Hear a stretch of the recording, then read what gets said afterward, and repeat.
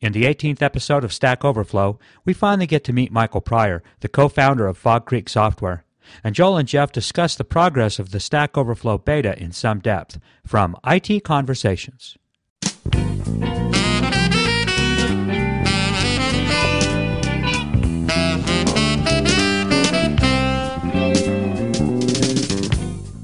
Hi, this is Phil Windley. Today I'm excited to bring you another great program from Stack Overflow with Joel Spolsky and Jeff Atwood here on IT Conversations. The Conversations Network is a 501c3 nonprofit, and we need your help. For a tax-deductible donation of as little as $5 per month, you can support this channel and the rest of the Conversations Network. So please visit conversationsnetwork.org to become a member and help us continue to bring our programs to the world for free. Our audio files are delivered by Limelight Networks, the high-performance content delivery network for digital media. And now, here's Stack Overflow. Hi, Joel. Hey, it's Jeff. Yes, you're back. Hi, Jeff. Oh, and Michael's on the line. Nice. Yes, it's me.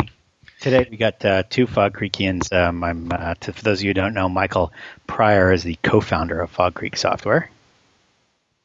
And yes, well, welcome to the call. It's good to finally meet you. Thank you.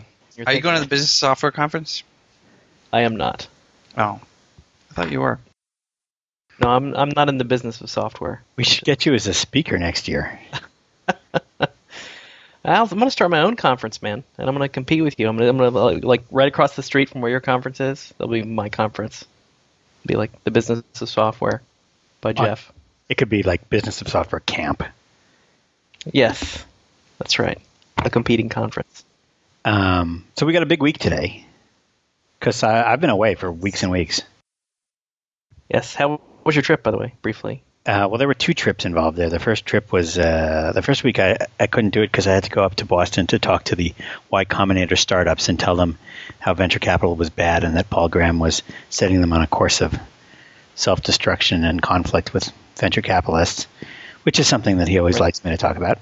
And last week was just my vacation. I was off in Israel where it is hot. Right. Mentioned that. But I do want to say that the Opera Mini is an excellent browser for looking at Stack Overflow. I got that. What kind of success did you have browsing Stack Overflow with Opera Mini? It worked. First of all, it worked great. Well, I guess the main thing I want to say, and this is just sort of initial feedback, is that I am shocked how good Stack Overflow is. I mean, that's good to hear. I was curious. I was actually dying to talk to you this whole time because I was curious. We just never were able to schedule sort of a not even face-to-face, but a phone call for you to just look at the site and give me your initial feedback. I know. This is literally, you guys are hearing the first thing I've ever heard from Joel, specifically directly on Stack Overflow. Since the beta. The actual site. I heard him exclaim. He said it was awesome. It really is. I mean, the first thing I noticed is that like the minute that you opened it up, people sort of flowed in and started asking questions, and they were getting answers like right away, even with a very small number. Even with a very small community of people. Right. And so that was pretty awesome. I mean, that was a sign that it was going to work, really. But then, I asked two questions. And the first one, I got an answer in 30 minutes. And the second one, you had answered an hour previously, coincidentally. And the search worked great. So as soon as I typed the subject and hit tab, it found the answer to my question. Cool. It was really amazing. Cool. I was trying to make, what was I trying to do? I was trying to make one of those, I needed a regex for a URL that excluded trailing punctuation. Mm-hmm. Was that the one you answered? Everybody knows about that problem, right? You're trying to make a regular expression for a URL, and dots and commas and question marks are all legitimate and common in URLs. But if you're trying to take some text that somebody typed and make the URLs into hyperlinks, they often will write a URL and then a space and then a period or a question mark or a comma that they didn't mean to be a part of the URL. Right. Well, actually, to be fair, I copied that. I use this great tool, Regex Buddy, which I still think is by far the best tool on the market. And it has a little library of common functions. And this is actually a tool, not a website. Well, Regex Buddy is a tool, and it has a corresponding website. If you do a search on regular expressions, it has pretty much the highest page rank of all the sites on just general regex information, and for good reason. Mm-hmm. This guy pretty much kind of wrote the book. I mean, he He wrote pretty much his own regex parser because it can. There's differences in the flavors of regular expressions on different platforms. Sure. This is an engine that's flexible enough it can actually emulate other libraries. How they work. So it's like it reminds me of Borland when they wrote Turbo Assembler. There was a command line argument that emulated the bugs from Microsoft Macro Assembler. Right. Yeah, some of them are pretty common, like in JavaScript regex, for example, you can't do backwards references that go backwards, like backwards matching. Where you're looking for things that precede the match, you can't really do that. Oh.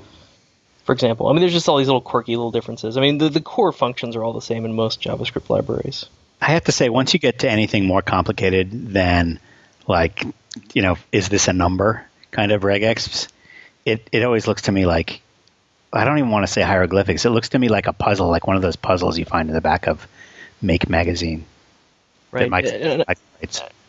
I've been, since I'm at home a lot more, I've been trying to explain to my wife, Betsy, just show her some of the things I'm working on. And it's interesting because she really loves puzzles. She does crosswords and all these kind of puzzle things. And I have no patience for puzzles like that. But a regex or coding stuff. I need a puzzle. Oh, you're a puzzler. That's right. You're the puzzle guy. I have to write my article like today. So if you have any good puzzles, tell me. Yes, but to me, a regex is a puzzle that's actually fascinating. Like I not to an absurd degree. I don't want to create something that's going to be hard for other programmers to maintain. Oh, but it always is. It's like those Guardian cryptic crossword puzzles. It can be. I mean, it's definitely a trade-off there. But I think you can make the same argument about like Lisp, for example, where it just looks like this indecipherable jumble of parens, Mm-hmm. But to some people, that's fascinating, and they really enjoy that. And there's sort of a puzzle factor to code that I think there's an interesting crossover there. But I'm glad you got an answer to your question. I did see that you posted. Yeah, I posted not on that one. I asked a question on something else, I think. Yeah. And so actually using the site, that's good. I thought I would go in and answer a bunch of questions, but they were all too hard for me. Didn't know any of the answers. Yeah, the community has been great. I think it's really a testament to the quality of the audiences we've been attracting. It's about them, really. It's about them having a place to go to do stuff that's, it's easy and it's fast and it's simple and clean. Yeah. It's really a very simple proposition to me that we're doing. It really, I mean, this is going to sound, our listeners are going to think we're the most self-smug, self-satisfied people that have ever blessed the world. But I mean, it really is clean and it works. It's so simple and clean and works. And I don't know, it looks clean. It doesn't have, maybe that's just like every new website starts out clean and then there's all these people always trying to sneak in things. I have a question about Stack Overflow, Jeff, for you. So when I was playing around with it, and I know that there's already a topic on this, but what are you planning to do for the discussion versus answer issue when somebody's like coming on and they start having a discussion, but it's not clear the chronology of that discussion and it screws up the. You know what I'm talking about, right? Yeah, the discussion gets all chopped up because of the voting. Yeah, well, I think the central problem is, and it was a little disconcerting. I mean, it's partially understandable because it's a new site, so people are trying to figure out how it works. Right. But it was a little disconcerting that the first week, almost the highest number of tags, as high as any other topic in the system, was the system itself. So I was a little disturbed that we've built a system for discussing the system. That'll wear off. Yeah, that'll wear off. That's my hope, is that will wear off, as I actually need to codify a lot of stuff in the FAQ. And the reason I haven't is honestly because we've been changing the rules about how stuff works like pretty rapidly as people start doing things. But one of the core issues that does come up a lot, and Joel, I know you and I talked about this a lot when we were setting up, initially talking about even doing anything like this, was this is not necessarily a place for programmers to just come discuss random topics. It's supposed to be focused around questions. And when I say question, I mean a question that actually has some kind of objective answer. Not, what's your favorite, like, here's one I saw. What's your favorite RSS feed on Java? What's your favorite Java blog? I mean, this isn't really a question that can be objectively answered. I mean, it's an okay question, but it's technically not what we built the system to do. Well, that would work. That particular question would work well if everybody answered with one particular answer, and then they just voted.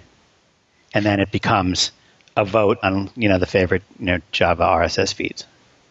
Some of them can work, but there's even more discussy type topics that are coming up. And I think the less focused the question is, the more you're going to have this intra-answer discussion that I think people kind of get confused, and understandably, because if you're having all these, there should be only one conversation that matters. To me, it's kind of like, this is where Stack Overflow is kind of like my blog. When I post a blog entry, you're going to discuss my blog entry. Not because I'm the most important person in the world, but because that's the topic at hand. That's the thing we're discussing. That's why you came there, right? In the first place was, oh, here's a topic I'm kind of interested enough to leave a comment. Now, it's true that even in a long focused blog entry, you'll get people that are discussing amongst themselves. But if it becomes really dominant, then I think that's where the problem is, where you have a blog post topic or a question, if you will, that's just not focused enough for people to really directly address it.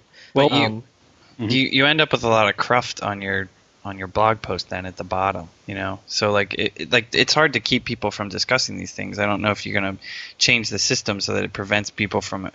It sounds like you're saying that the system isn't designed really for that type of thing. That's not what you made it for. But the people are going to discuss regardless. You know what I mean? They're going in there and they're doing it now. And there's no sort of outlet to keep that discussion somewhere else, so it's not cluttering up. If you're a new person, you just come and you're like, how does this work? You can read the fact, but even if you come in, you're just going to start talking about things. What I've seen, what I've seen happen is somebody asks a question, and you need a little bit of clarification, and the obvious thing to do is put in the answer. Could you clarify? Or sometimes you'll see somebody will provide half of an answer, and somebody else will say, well, that's not right because such and such. And it might be, one possibility might be to move that into the talk. Another possibility, have a separate talk page for every question where you can carry on any kind of discussion you want about the answering of the question. Or another thing is, I think just over time, people will develop standards where they just learn to edit things rather than to discuss, or they realize that if they try to have a conversation, that their answer. You can't edit things. So I asked a question and I had a couple different answers. Yeah, you have to get to a certain point. But when the new people come that don't really understand how it works, it's even worse because they're the ones that are going to be talking because they can't go and edit something. So if there's a small critique or a small change that they want to make in the answer, they can't really do it for a while. I still can't do it. And I haven't used it that much, but I don't know if. How many how many karmas do you need before you're allowed to edit stuff? Well, by stuff, really, you can edit your own stuff immediately as soon as you sort of associate an open ID with your account, so we can actually tell who you are.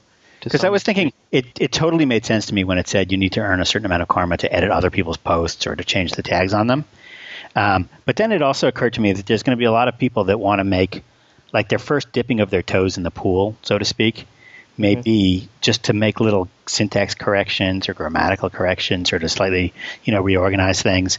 They may not have that much to contribute in terms of answers or questions, but they just see something spelled wrong, or they know a slight improvement they can make to a particular question, or they notice a tag that was wrong and therefore it's not coming up in the right place and they'll want to make those corrections. I know that, for me, probably I've made hundreds of corrections in Wikipedia where I'll just see a spelling mistake and I'll go correct it. And there's only one real article I've really contributed to. Right. Yeah, I think that's where, so I think the issue we get into is we're sort of in a weird, somewhat unique place that we're building what is essentially a hybrid of a discussion board type system, which is what it looks like at first glance, and a wiki type system where once you get to a certain level of reputation, once the system learns to trust you a little bit, you can edit literally anything. You can't delete stuff. We do draw the line there because deleting is like making things disappear, just disappearing things, which I think is a totally different concept. But revisions are always visible. So anytime something is edited, we do have full revision support in now. We have, and Jared checked in rollback support as well.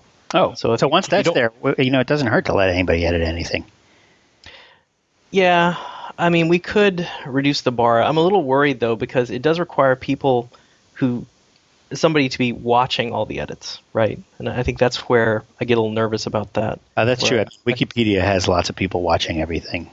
Yeah, I don't think there's going to be quite as many people watching our stuff because the questions are so focused and so tiny.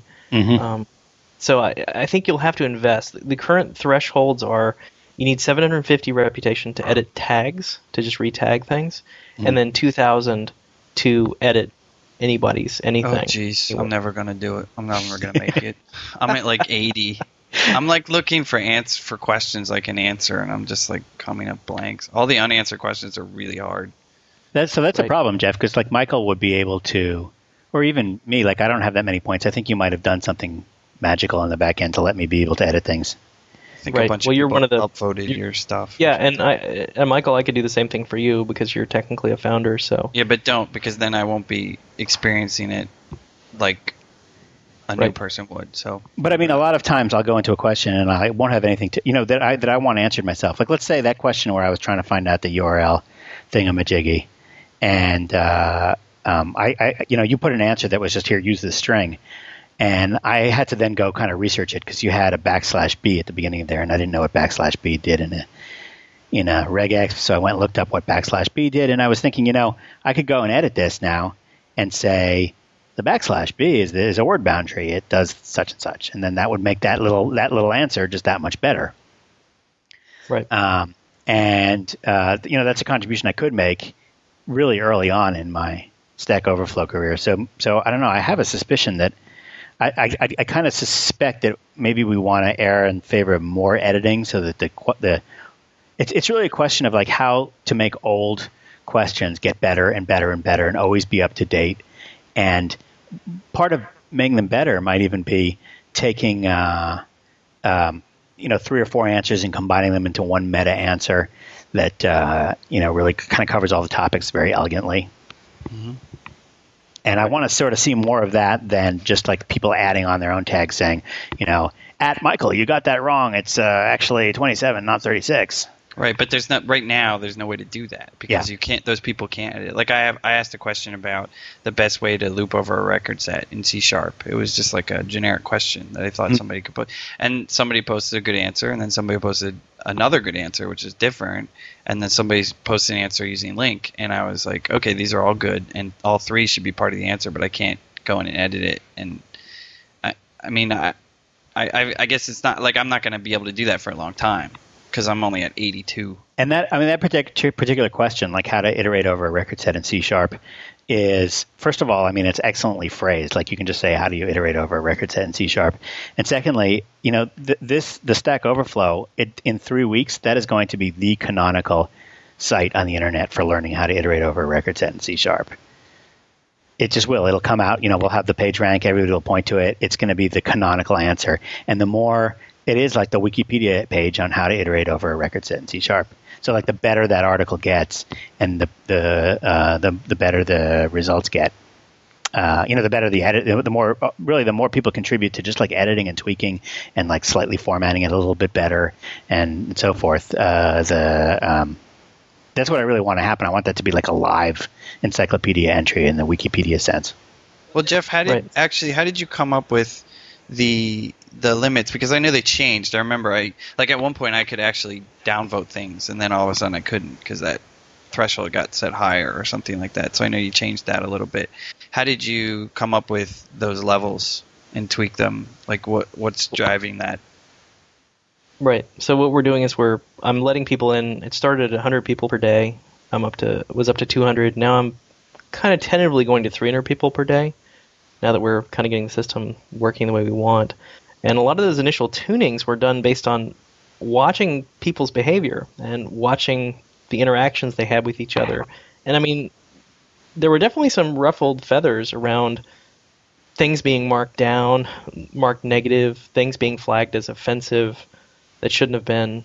Also around editing. Once people got to the editing threshold, there was definitely some youthful experimentation, I guess you would say, around editing other people's posts. And I had to deal with some direct emails and some people that were pretty unhappy with the way things were going.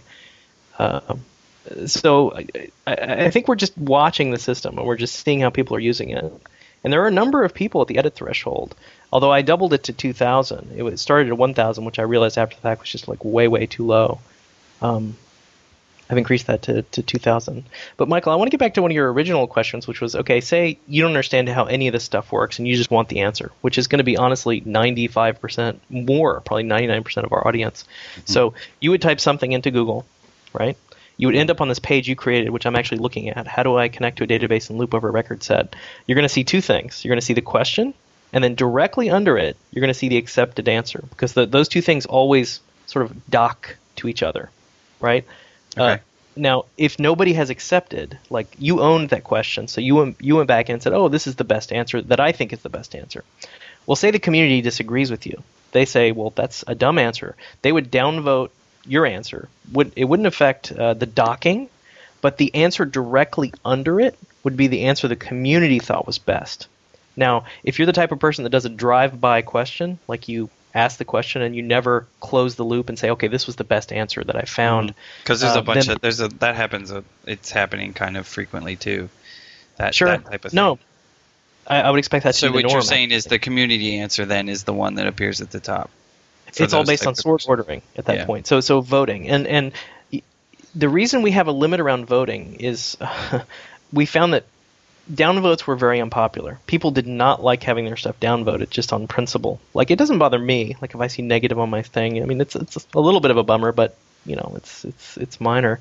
But people really objected to it. So we made the karma cost for that. We did something interesting where it's negative. So if I downvote this question that I'm looking at, if I click down right here, your reputation will go down 2 points, but my reputation will go down 1 point. That was cool. So there's a cost to me to downvote you, and that helped tremendously. And we also have visibility. Like, if I click on your username, I can see that you've given 43 upvotes and 8 downvotes. So you can see if it's the type of person that's like a lot of downvotes kind of person, mm-hmm. then maybe that's just how they are. I also noticed it was really kind of touching. Some people like only give upvotes. They will not downvote anybody. Like, it's just all upvotes. They've never given a downvote. Like, they'll give hundreds, well, not hundreds, but at least 100 upvotes. And I think there's going to be a badge around that actually at some point. Nice. If you can be nice enough to give 200 upvotes without any downvotes, then you can. But that's not being nice. Is not necessarily being honest. I mean, there may be somebody who literally provides a wrong or misleading answer to a question, who gives you the answer that is subject to SQL injection attacks, and then you really do want people to downvote.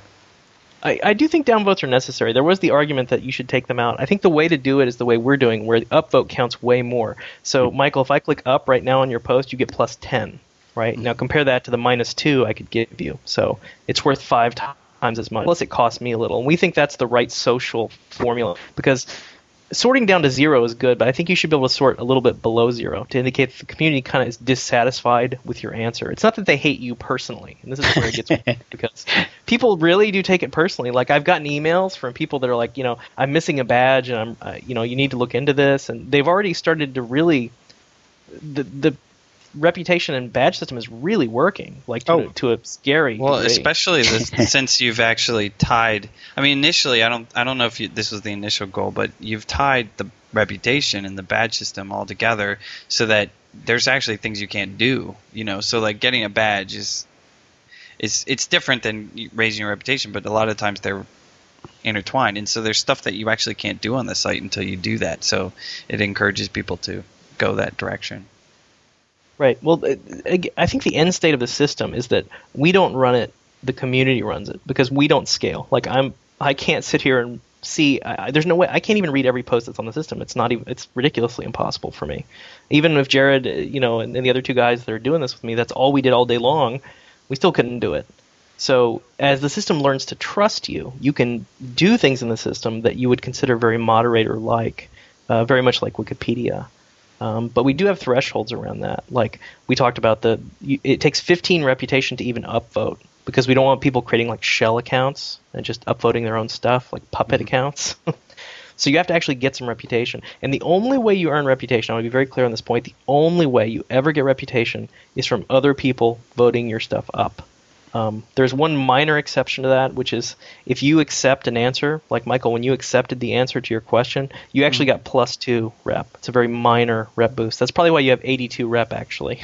Well, I just went up since we were recording this. So that was good. I'm at 107 now. So. Hey, Jeff, I have an idea for a badge. Wow, impressive. Yeah. What's your idea? You should, founding members that you give to all the beta testers. Basically, no, they're going to get that by a certain date. Yeah, we're going to get that. There was some resistance on the comments, but I think I'm going to overrule the people because the people participating in the beta are really, beta testing is not that fun, in my opinion. Yeah. So I think they're giving me some of their time, and I think they deserve a little something for that. It's also recognition that they were here at the beginning, and it motivates people to get in and get their account set up by whenever the beta test ends. Right. So that because otherwise they're never ever going to have an opportunity to earn that badge again. Right. Yeah, and it's interesting having a community of programmers test your site. But let me tell you, they really test the crap out of things. Like I've seen the weirdest things happen that I'm just sure on a typical user site I wouldn't have gotten to like a year or maybe even never. So it can be kind of fun. This is Jeff. Is this the most heavily used site that you've ever worked on? Oh, probably. I'm sure. I would say probably without a doubt. And it's still in beta. Yeah. Yeah, and it must have. We have a very constrained audience already. How many people have you approved for the beta? I think right at 3,000 now, but that doesn't mean they've all joined. The interesting thing about the badge system, and I think Michael brought this up, you can sort of see, this is the MySpace game. We have 100 million users, right? Yeah. Do you really have 100 million active users? Right. I don't think so. Well, if you go to the badge page, you can see how many people have done certain things. That is actual activity. That is measurable activity in the system, right? Is this right? 380,000? That means 1,009 people have answered a question? With at least one upvote. That's right. Yes, absolutely. So the badges, in addition to being fun, actually tell you stuff about the system and also the user, right? Like how well do they know the system? If they have 10 bronze badges, then they know it pretty well. So all this stuff is there for a reason. None of this stuff is there because I thought it would be like fun to have a game. The end state of this is producing useful information that goes out into the world. Only put in things. What's the colored dot next to the badge? It's like right before the badge. It's a little color. So we have, it's the Olympics theme that we have. It's very convenient. It's gold, silver, and bronze. Which is bronze and which is gold? The yellowish ones. I can adjust the colors if that's a serious question. I need to add actually don't know. Legend. Go ahead. Yeah, yellow is gold. Yes. Okay. I can't make the colors metallic on your monitor. I'm sorry. I can't. We don't have that technology yet. I'll find. But I should add a legend. Doesn't Java do that? I thought. No, SQL Server. You need SQL Server. Oh, right. Yeah, SQL Server is amazing. Let me talk about I know we've monopolized a lot of time, but it's exciting because this is honestly, everybody listening, this is really the first time I've talked to Joel about the actual live site. It's actually let me just conclude my initial feedback. Oh, we're still doing that. Yeah. I got two more things. Okay, go ahead. Feedback, but they're kind of small. One is to me the only thing that we really need here. You probably know. You're probably a lot more involved, but the only thing I really wish we had is RSS. We have it. Oh, we do? Yes, at the bottom of the page. Can I subscribe to a tag? Yes, you can. Okay, done. Never mind, we don't need that. Right. You can also do tag combinations, which is not very discoverable. I need to work on that, but it's space delimited at the moment because we allow plus in C++, which I'm kind of regretting now. Because the standard convention is you sort of use plus. That's sort of the typical tag combination in the Web 2.0 world, but we use space for that reason. Wait, so how do I do this? Tell me how to subscribe to two tags. Well, go to a tag. So go to the tag browser, type in whatever tag you're looking at, or just click on it. Yeah. And then scroll down to the very bottom of the page, and you should see a little RSS icon. Oh, yeah. It's also in the auto discovery. There's a link in the header. So you can just point your software at the page. So you were saying space. So I can just change this URL to be feed/tag/ like Ruby plus Python, for example? Yes. But you said it was not plus, it's space. It's space. Yeah, because we allow C++. Space. Wait, sir. Yes. Space is plus in URLs, isn't it? It can be. You can also use %20. Yeah. Well, I tried that, but it's not getting or, it's doing and. All right, we'll debug that later. Oh, it's doing and. It's definitely doing and. Did you want or? So I type /tag/ and then what do I do? The one I always use as example is HTML space CSS. So there's a space in the... No, I'm not getting any questions that are tagged that. I put a space in the URL. It's questions tagged. Syntax wrong. Questions dash slash tagged. Sorry. Slash HTML space CSS. Yeah, that works. Huh. That was something Jared insisted on. He believed that it should be questions tagged. Okay, I blame Jared. Pretend I'm retarded. Okay. I can figure out how to subscribe to like Windows, because there's a tag feed for that. Right, I see question / tag / okay, so I say Windows, and then I put a space right there in the address bar, and I say like C#, for example. Yeah. Well, C# you have to escape the pound, so it'd be I think it's %23. It's easier if you use my preferred example of HTML and CSS, plus it makes sense. CSS. And then you can extend it to work with whatever keywords you want later. This is really doing and. It's not doing or. Yeah, it's doing and. It's doing all things that are HTML and CSS. Yes. But I want or. Okay. Well, that's something we should put that on the feature request list. I mean, okay, we can do it. It's not that important. I was just thinking I may want to subscribe to an RSS feed that gets the 7 things that I'm interested in. Right. No, okay. That's fair. That's really small, because other than that, I really think that it's like ready to go live, other than just scaling issues. Well, we're going to go to the end of the month for sure, because there's still some things I want to implement and some other testing I want to do. Mm-hmm. So continue with your feedback list. Well, nothing. I just want to say, you know what? I like this morning, it suddenly occurred to me that this is going to be huge. I mean, you've actually like now built this thing that most programmers are going to know about, in the same way that most programmers know about, I don't know, Flash. Yeah, this is going to be. I think this is going to be bigger than the competition, who will go unnamed. I think it's going to be like Wikipedia big for programmers in the world of programmers. It's just going to be like a standard part of everybody's tool set. Wow, really? Wow, that's a little scary, actually. I know, because it's just like, look how fast it lit up. The whole thing, it like lit up like a Christmas tree in, a millionth of a second with like nobody. And you've got, you said you had 3,000 people or something queued up for the beta test, just based on, our stupid little podcast here that 6 people listen to. Right.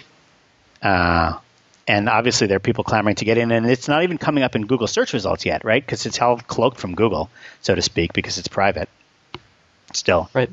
So as soon as Google starts finding these things, oh my God, it's going to be huge. Well, I hope so. I mean, and I hope huge in the sense that it actually works. And I agree with you from what I've seen. I've been very pleased because I feel like it is working, with some minor caveats around some of the behavior I did not anticipate, which I knew that was going to inevitably happen. People are very unpredictable, but it is producing pretty good information, and people enjoy the system, and the work they're putting into it is resulting in, I think, useful stuff that other people will find. Mm-hmm. And that's really the root of all my blogging as well. Is I just want to leave this trail of breadcrumbs of helpful information, right, and relevant information that other people can benefit from. So yeah, it's exciting. I mean, I love working. It's very addictive. Like my blog has really suffered because there's a lot of work to do, and 2, because it's really addictive. Like I love working on it because you get this feedback loop of people ask for features, and they're programmers just like you, right? So they're happy when you're working on it. I'm happy working for them because they're filling it with all this great information. It's this really nice loop. I really enjoy it, and I think Jeff and Jared have done a tremendous job, first of all, but particularly based on the fact that I don't really pay them in any real sense of the word, but they've done a tremendous job. And also the community. I mean, we got to say that, having the audiences that we have, and a very high quality audiences, we're able to seed it with this great information. Mm-hmm. So it's also a testament, I think, to the power of the audience. Is there is there something on? Okay, so which is of the various tabs on the homepage? We've got newest, votes, popular, unanswered, and recent. Yes. This is a little confusing. What's the difference between newest and recent? Newest is by the actual time the question was asked. Recent is based on any activity in that question. Oh, got it. So it might be recently edited. That's right. Okay, got it. And I see. And which one is there? One of them that acts like Reddit, where the really highly voted things like stay on the top longer? Right now, that's just the homepage under popular, and it's not really working the way it's supposed to. Right now, it's all-time popular, and it's based on. There's no real algorithm there. There should be a more sophisticated algorithm that determines that. Right now, it's just simply sorting by number of views. Oh, that's weird because that's going to become a self-fulfilling prophecy. Yeah, exactly. No, it needs to be a more sophisticated algorithm there, and it needs to also be like top last 24 hours, top last 48 hours, top. You can do. I mean, if you do it, the Reddit algorithm is like 5 lines of code, and it's been figured out, and I can just get Steve to disgorge it under pain of death if you can't figure it out. But it's a fairly simple thing where there's a very simple function of age and votes. Right. It gives you.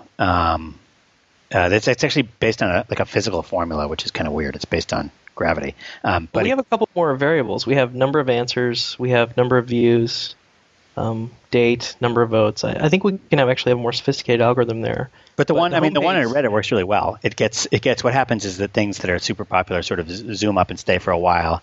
Things which are less popular don't quite make it as high. Right. But that said, maybe it's not like Reddit. I mean, maybe the goal isn't to see the thing that everybody else is seeing. Maybe the goal is to see the thing that most desperately needs an answer. Or right. I don't know. Right. So let me briefly talk about a couple key features that I think we need that people were kind of clamoring for. And I think, Michael, some of the things you were bringing up, I think will be addressed by what I cover. Excellent. So right off the top of my head, people want to be able to bar certain tags from appearing. For example, a lot of people were really annoyed by all the meta discussion around Stack Overflow, and I can't really blame them. Mm-hmm. So they want to essentially blacklist that tag and say, you know what, for my page, don't show that tag. Mm-hmm. So that's sort of in the works, and also along the same lines, like these are my favorite tags. Like these are the tags I really want to know anytime something happens. Like consider the home page right now. There's a Ruby question. I don't really know anything about Ruby. I might get a kick out of just reading through it, but I can't really answer it, can I? Right. So this is really about filtering essentially the home page and maybe your user page. So that's in the works probably. I think a lot of people will want to just go and choose the 10 or 20 tags that are technologies that they work on. Right. And we'd also talked about having this sort of be self-learning, where if you look at your profile, like for example, my profile, if I look at the number of tags, I have 48 Stack Overflow tags. Oh, so you might see those sooner. Which means, yeah, I've been replying to a lot of Stack Overflow threads, so I might want to see those. I have C#, then regex, which is actually pretty accurate. So if you took the top 3 tags, and hacking, which is great because I am totally a hack, so the top 4 tags would be perfect. The system could just filter for me on that. The other thing that's come up is because, again, we're sitting in the middle of a confluence of sort of like wiki type no ownership and a discussion forum where there's clearly ownership. And not only that, but you're getting reputation. If you're getting reputation from something, clearly you own it. Yeah. These systems don't really match. There's a weird thing, which is you feel like, if I want to go edit somebody's question, I don't want to take away from their ownership, from their moral rights. It's called in copyright law. Basically, right. They wrote it. They should get some credit for that, if nothing else. That's right. So, but I still want to enhance what they wrote. Yes. So I've thought a lot about this. There's been a lot of meta discussion on Stack Overflow on this topic, and I think people were concerned for good reason. One is they don't want people to edit their stuff. Certain people just may not buy into the whole concept of the Wikipedia style editing anyway. But I want to make it very clear when they come to the site that that's kind of the goal here. So if you totally are against that, you're like, okay, this is my content and nobody will ever touch it, this probably is not the site for you, right? But that said, I do understand that, say, Joel, you enter a post. I go in and edit a significant percentage of it. And you have to sort of do the math to figure out like how much of it actually changed, which we have. And then, Michael, you go in and then change that even further. Does it really still belong to Joel at that point? So we're going to have a threshold, which is basically number of people and size of edits that will push a post in what do we call community mode. In community mode, you can still vote on it, but nobody gets reputation from it. And there's no signature block on it. There's just a revision history. Like it'll show the last editor. But that takes away the concern, I think. and there's two ways this can happen. One, automatically, because I don't want to. It's got to happen automatically for the system to be sustaining. So once you reach the threshold, you're in this community mode. Although you can, if as Joel, as the owner of the post, you want to reassert ownership, you could. That's possible as well. The other thing you can do is, Joel, when you ask a question, you could opt out. You could say, you know what, I don't even want to own this post. This is not going to be a Joel post. This is going to be, anybody can do whatever they want with this post. I'm going to opt out of ownership at that point. So it's the kind of thing where you can either opt in initially, it happens automatically, and then you can also revert it. Like if somebody, say, griefs you and kicks your stuff into community mode by continually editing it like a pack of roving dogs or something, you could actually opt back in and revert ownership of your stuff if you want. Maybe under those circumstances you don't require as much reputation to edit. Yeah. Yes. And that also solves that problem that you guys were talking about. And I do agree with that. There's a little bit of a disconnect between these two models. But I think that's what makes our system really interesting, is that we're trying to sit in the middle there and do something, I think, relatively unique that hasn't been tried in quite this way before. Yeah. So I'm a little comfortable pushing the boundaries a little bit. Although I do want to disclose so people know when they come to the site, they're not like, oh my God, nobody told me that people could edit my stuff. I don't want people to have that reaction. Hey, I just thought of something. You were talking about, like, I can't keep the FAQ up to date. Why don't you got that FAQ link at the bottom. That just needs to go to /question/tag/Stack Overflow in popularity mode. Done. Right. I have thought about that. There's one or two other things I need to implement before I can do that, though. But yeah, no, that has definitely come up. No, I just changed the URL. The site, even the user voice system that we use, you could almost use Stack Overflow. The system itself could be used to track its own bugs almost, right? You could vote on them. There's a history. You can put tags on them. It's weird. You can almost use it as a meta system to describe itself. So I do agree with that eventually we will get there. And then the third thing, before we get too sidetracked, so the issue of discussion within the answers, I agree it does come up, but I don't want to create like a full-blown message board. I want people to have a focus on answering the freaking question, right? Like, I don't want... There's going to be some discussion, but I don't want to encourage it. I don't want to have all these things in place where people can have these long, drawn-out discussions and go back and forth in the answers. But at the same time, it would be nice to add annotations to somebody's answer, right? So what we're thinking is we're going to add another table, and it's going to almost be like Twitter, where we're going to say, look, you can't write a whole long diatribe here. All you can do is add like 200 characters that say, this is wrong because you forgot in your regex, that this character does this, right? So you can add an annotation that's attached to the answer, because that's a sort of little meta discussion. Well, wait, but shouldn't that be like just go edit it? I don't know. I mean, the Wikipedia way would be like, this is wrong, I'm just going to edit it. I thought about doing that too. I thought about having a mode where you could say add comment, even if you have like a low rep, like say 50. Yeah. It wouldn't take much rep to do this, and all it would do is add to the bottom. What you're saying is that if I have low reputation, I add it to the bottom, and then somebody else has to come along and decide whether or not to accept my comment and incorporate it and edit it into the original answer, or just to like delete it and hide it, or just to ignore it. Why not skip all that work and just go straight to the immediate phase of, if they think it's wrong, go in there and edit it. And then, worst comes to worst, they get into a Wikipedia-style edit war. But honestly, that's worked well for Wikipedia. It has. But again, I think the thing you have to realize is we're not quite the same thing as Wikipedia. One, we don't really have the broad... Our questions are narrow even by Wikipedia standards, where there's like a Wikipedia entry for every comic book character ever. We're even more narrow than that. Do they have a little dot? I'm sure. I guarantee comics. I guarantee it's out there. So there's not as many eyes on the stuff. So it needs to be a little bit more self-healing than Wikipedia is, I think. But I have definitely thought about what you're proposing, which is having a low rep edit mode, which only lets you add like 100 characters to the bottom as an edit, right? So the system there's no new code required for that solution, right? Just I go in and I grab the current revision, add some stuff to the bottom of it, and then publish it as the current revision with that guy's signature on it. I've thought about that, and we might end up doing that. I'm not sure, but the goal is pretty much to reduce. I don't want to have too much discussion in the comments, in the answers rather, but I do also at the same time acknowledge that people really have a desire to mark up without full-blown editing, a desire to slightly mark up some of the answers that they're seeing.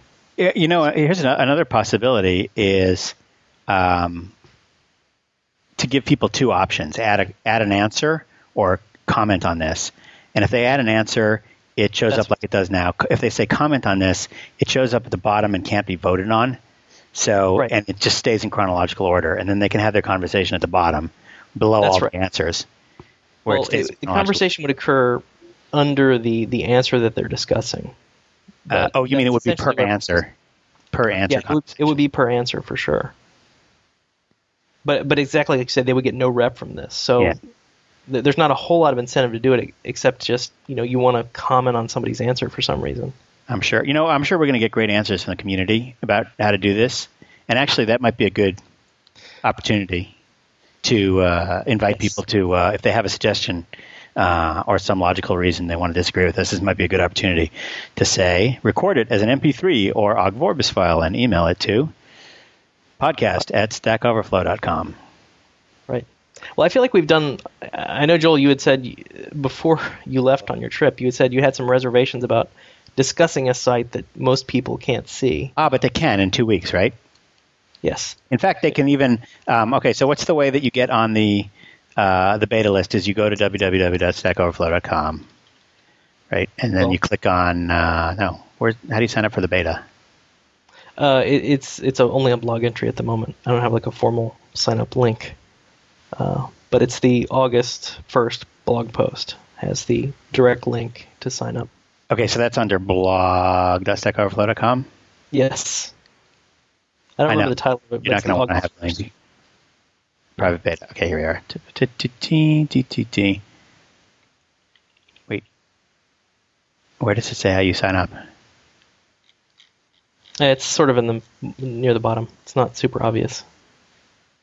Direct email. They're just emailing you? No. There's a sign up link. You're going to make me actually go to the post? I'm confused. Oh, click here to sign up for the beta. Okay, I see. Oh, it's just got all kinds of letters. Spreadsheets.google.com. Okay, it's a big mess. So what you want to do is go to blog.stackoverflow.com for our listeners who want to sign up. And look for the thing that says bad news, good news. And it's got that's little the one. Toilet paper mascot there. And then and then in that post, there is a magical link that you can use to sign up for the beta. And all our listeners should do that and get signed up with a real account and stuff like that, because that's the only way, even if you don't plan to use it, it's the only way you're ever going to get that beta tester badge, which will never again be available. That's right.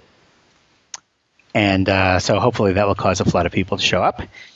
What else did I want to say? So you thought that the beta was pretty much just the end of this month. So that's like, 9 more days? Really? Yeah. No. Well, it's a little more than that. It's a long month. It's like 31 days. So.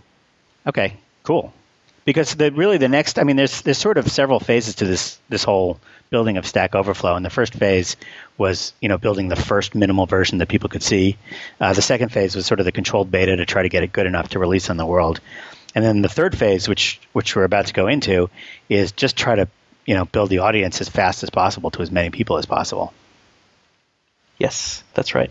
Now, I know you talked about taking some listener calls, but did we want to? I feel bad we've had Michael on the call, and we haven't given him a chance to tell his story, have we? What story? The early Fog Creek story. Mm-hmm. Do we have time for that? Yeah. How much longer is this? Well, we got at least 10 minutes. So maybe how do you know Joel? How did you meet Joel? That's okay. So I was working at Juno as an intern. D. Shaw's hedge fund in New York decided to start this company, Juno, and it was like a free email provider back in the day when everyone had to dial up to the internet, and you run their application and it would dial up and check your email and show you ads at the same time. And I was their first intern, and right about the time that I was interning, Joel started working there full time. And so I worked there for the summer, came back full time, and he and I worked on the same team, on the client team, working on that code. So that's how we met. Very cool. And then, so did Joel sort of suck you into his vortex of this Fog Creek? Well, this is like 8 years ago. I don't think we were. I think he was kind of unhappy at Juno, and he left before I did. And I mean, a couple of people had been leaving. This is sort of the market tank. Like we were the first one of the first broken IPOs. When they come out lower than the day that they go IPO, the stock closes lower than the opening price. They call it a broken IPO. The backwards IPO. So we were all sitting around like counting our chickens, our golden chickens before they had hatched them. And I think after that happened and the market tanked and some of our friends started leaving, and I don't think Joel was very happy there. And this was my first job, so I had nothing to compare it to. But he left and was just sort of, I guess you were freelancing, right? Were you working for Google and other companies writing code? I was doing something. But mostly I was on vacation, I think. Your first post is like, let's take a sabbatical, as I recall. That was then, and I was taking a sabbatical, although I think I had at least 2 consulting gigs, which pretty much get me half busy. And then I was writing kind of the first version of Joel and Software. Like a lot of those early articles were written then when I was just sitting at the beach. Right. I did a consulting gig for Google for about 4 weeks that was the most money that anybody has ever made for 4 weeks of work in the history of the universe, probably. Nice. Because it was paid in stock. Oh, wow. Nice. So, Joel, what drew you to Michael? When you started a company, why did you say Michael is the man? I couldn't get anybody else to go along with it. You picked the vulnerable intern, didn't you? Is that what you I think so. He just didn't know any better. You had a car. He was impressed that you had a car. I didn't know any people. I think we were friends first. We were hanging out a bunch. I mean that when we started the company, I had this grandiose idea that I was going to start a different company before we started Fog Creek. It's kind of ridiculous. Do-si-do. Yeah, I had this idea that you could, you would send in your old CDs to us, and then you would say like which CDs you had and which CDs you wanted, and then we would find links between people, and we would just send you an email and say, oh, okay, you send this CD to that person, and then they'll send a CD to another person, and eventually you'll get the CD you want back. There's actually a site that does that now, but it was kind of a ridiculous idea at the time. And it was kind of cool, but at that particular time, it was a little late to the party. I think if I had that same idea like 2 years before that, could have. But so we were. I guess we were just hanging out, and he thought that we should just, instead of doing consulting on our own, we should team up together, and so we did. Right. And how about those early days? How long was it just you two? Not so long, actually. I think we started. We were, boy, were we stupid, because I definitely remember saying, "Let's hire four more people right away."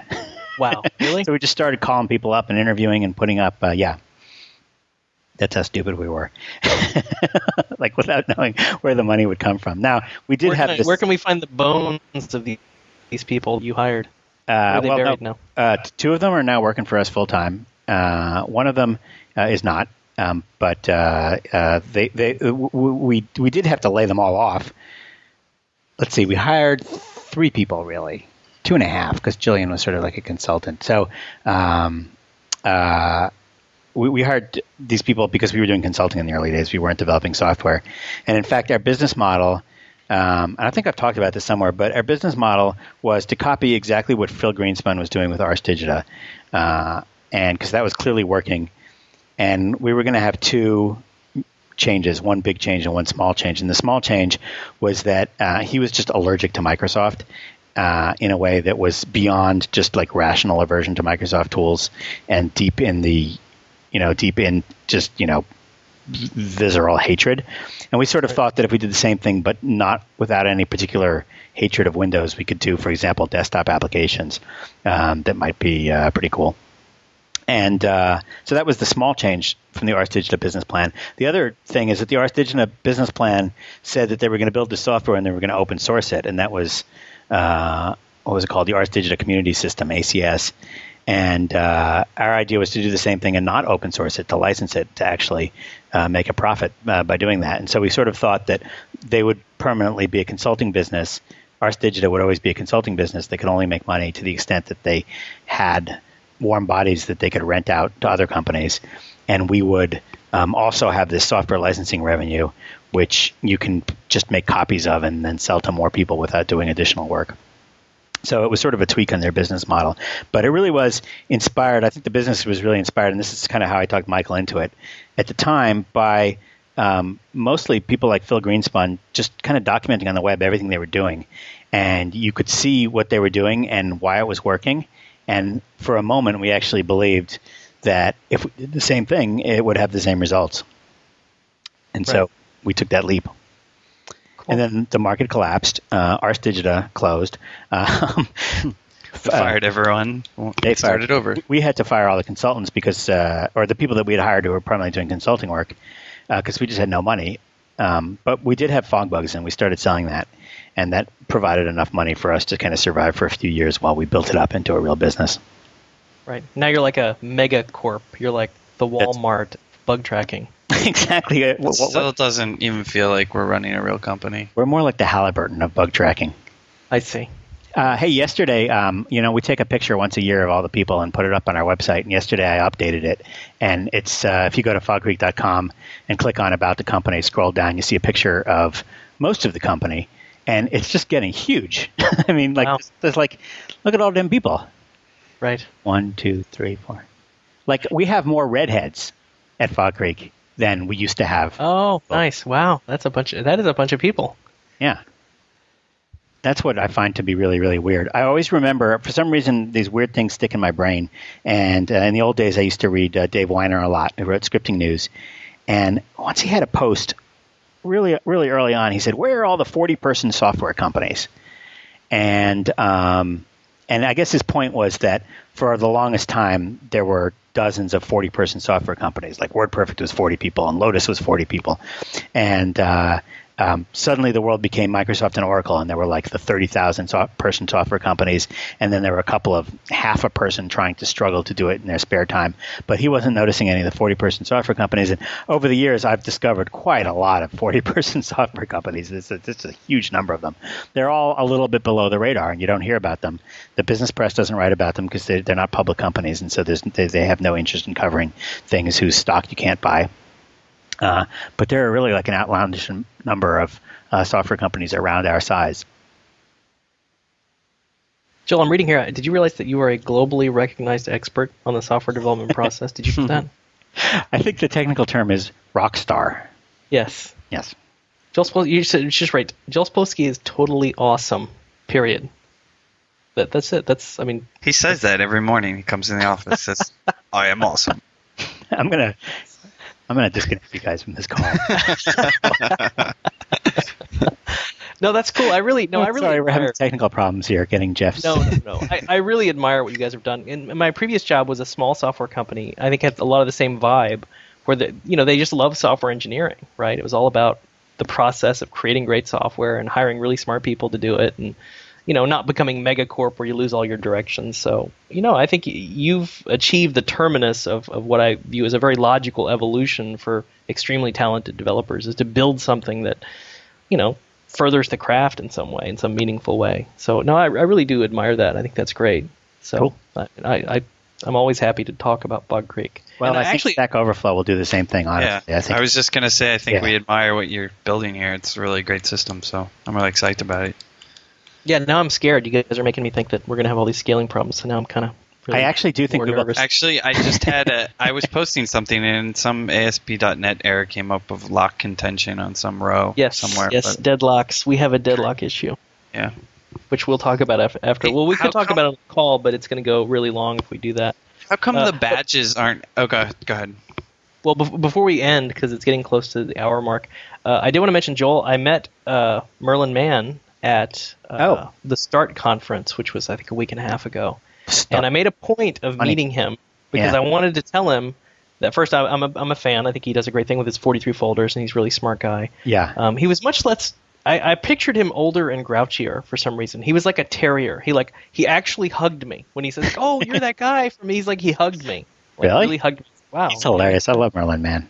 I know, he's great. And he told me to tell you that he's a big fan of obviously your stuff, and he said he uses one of your quotes in like a key slide in his presentations that he gives. So he's a big fan of yours as well. So and I told him I saw that presentation. I'm like, oh look, the zero inbox or something. Is that what it's called? The empty inbox presentation. And I'm like, this is what I need to do. And actually, I've started doing that since seeing his presentation. So I watch it, and all of a sudden he's quoting me. and this is really weird circular. So Merlin Mann and I are just going to go in a room and just sell each other rocks for the rest of our lives and get rich selling each other rocks. We don't need the rest of you other people. And I told him that you're also a big fan of his podcast. You Look Nice Today is hilarious. And I did relate to him that the joke you subjected me to, XL. And he started laughing because he finished the joke. He knew exactly what I was talking about. He's like, it's like, and the L stands for large. That is the funniest podcast, and they really do. I wish we could put as much work into it. I think they probably record several hours and spend a couple of days editing to put that together as with as high quality as they do. Right. No, I'll definitely link it in the show notes. But I just want to mention that before we end. You Look Nice Today. Definitely not safe for work. I'll say that in advance, but definitely the best. Probably my favorite podcast of all time. Yes. Well, any other final notes before we call it? No, we spent a lot of time talking about Stack Overflow, but it really did. The beta launched, and there was just so much to talk about. There was a lot to talk about. In future weeks, so maybe we'll hopefully get a little bit back towards more of a combination of talking about software development. And there's a bunch of stuff that I've got some good questions queued up about software development issues that are relevant to Stack Overflow and not. And to our listeners, if you have any questions, let's see. I guess we should do some quick announcements at the end. Again, a reminder to sign up for the beta for Stack Overflow. It's your last chance to get that badge. That was the first thing. Now, what's the second thing? Oh, we've got this conference coming up, the Business of Software Conference, which we mentioned early on. Jeff is not coming, but I'll be there. Just Google for Business of Software, and you'll find that. It's a couple of days with some great speakers like Seth Godin and me, Eric Sink, Jason Fried. Who else do we have? Richard Stallman. That's going to be interesting. Talking about the business of software. So that's in Boston in a couple of weeks. Use Fog Creek as your coupon code. Really? Yeah. It's $100 off. Finally, if you have any questions for Stack Overflow or comments or feedback or anything you want to send us, what you got to do for the podcast is record it as an audio file and then email it to podcast@stackoverflow.com. And if we've got time, we'll play your question and maybe even answer it. So I think that's it. Thanks for coming. Any last words or promotions or side comments? No, thanks, Michael, for being on the call. It's great to finally meet you. Yeah, it was good to meet you, too. I hope we meet in person sometime soon. We will. Okay. All right. Thanks a lot, everyone, and I'll see you next week.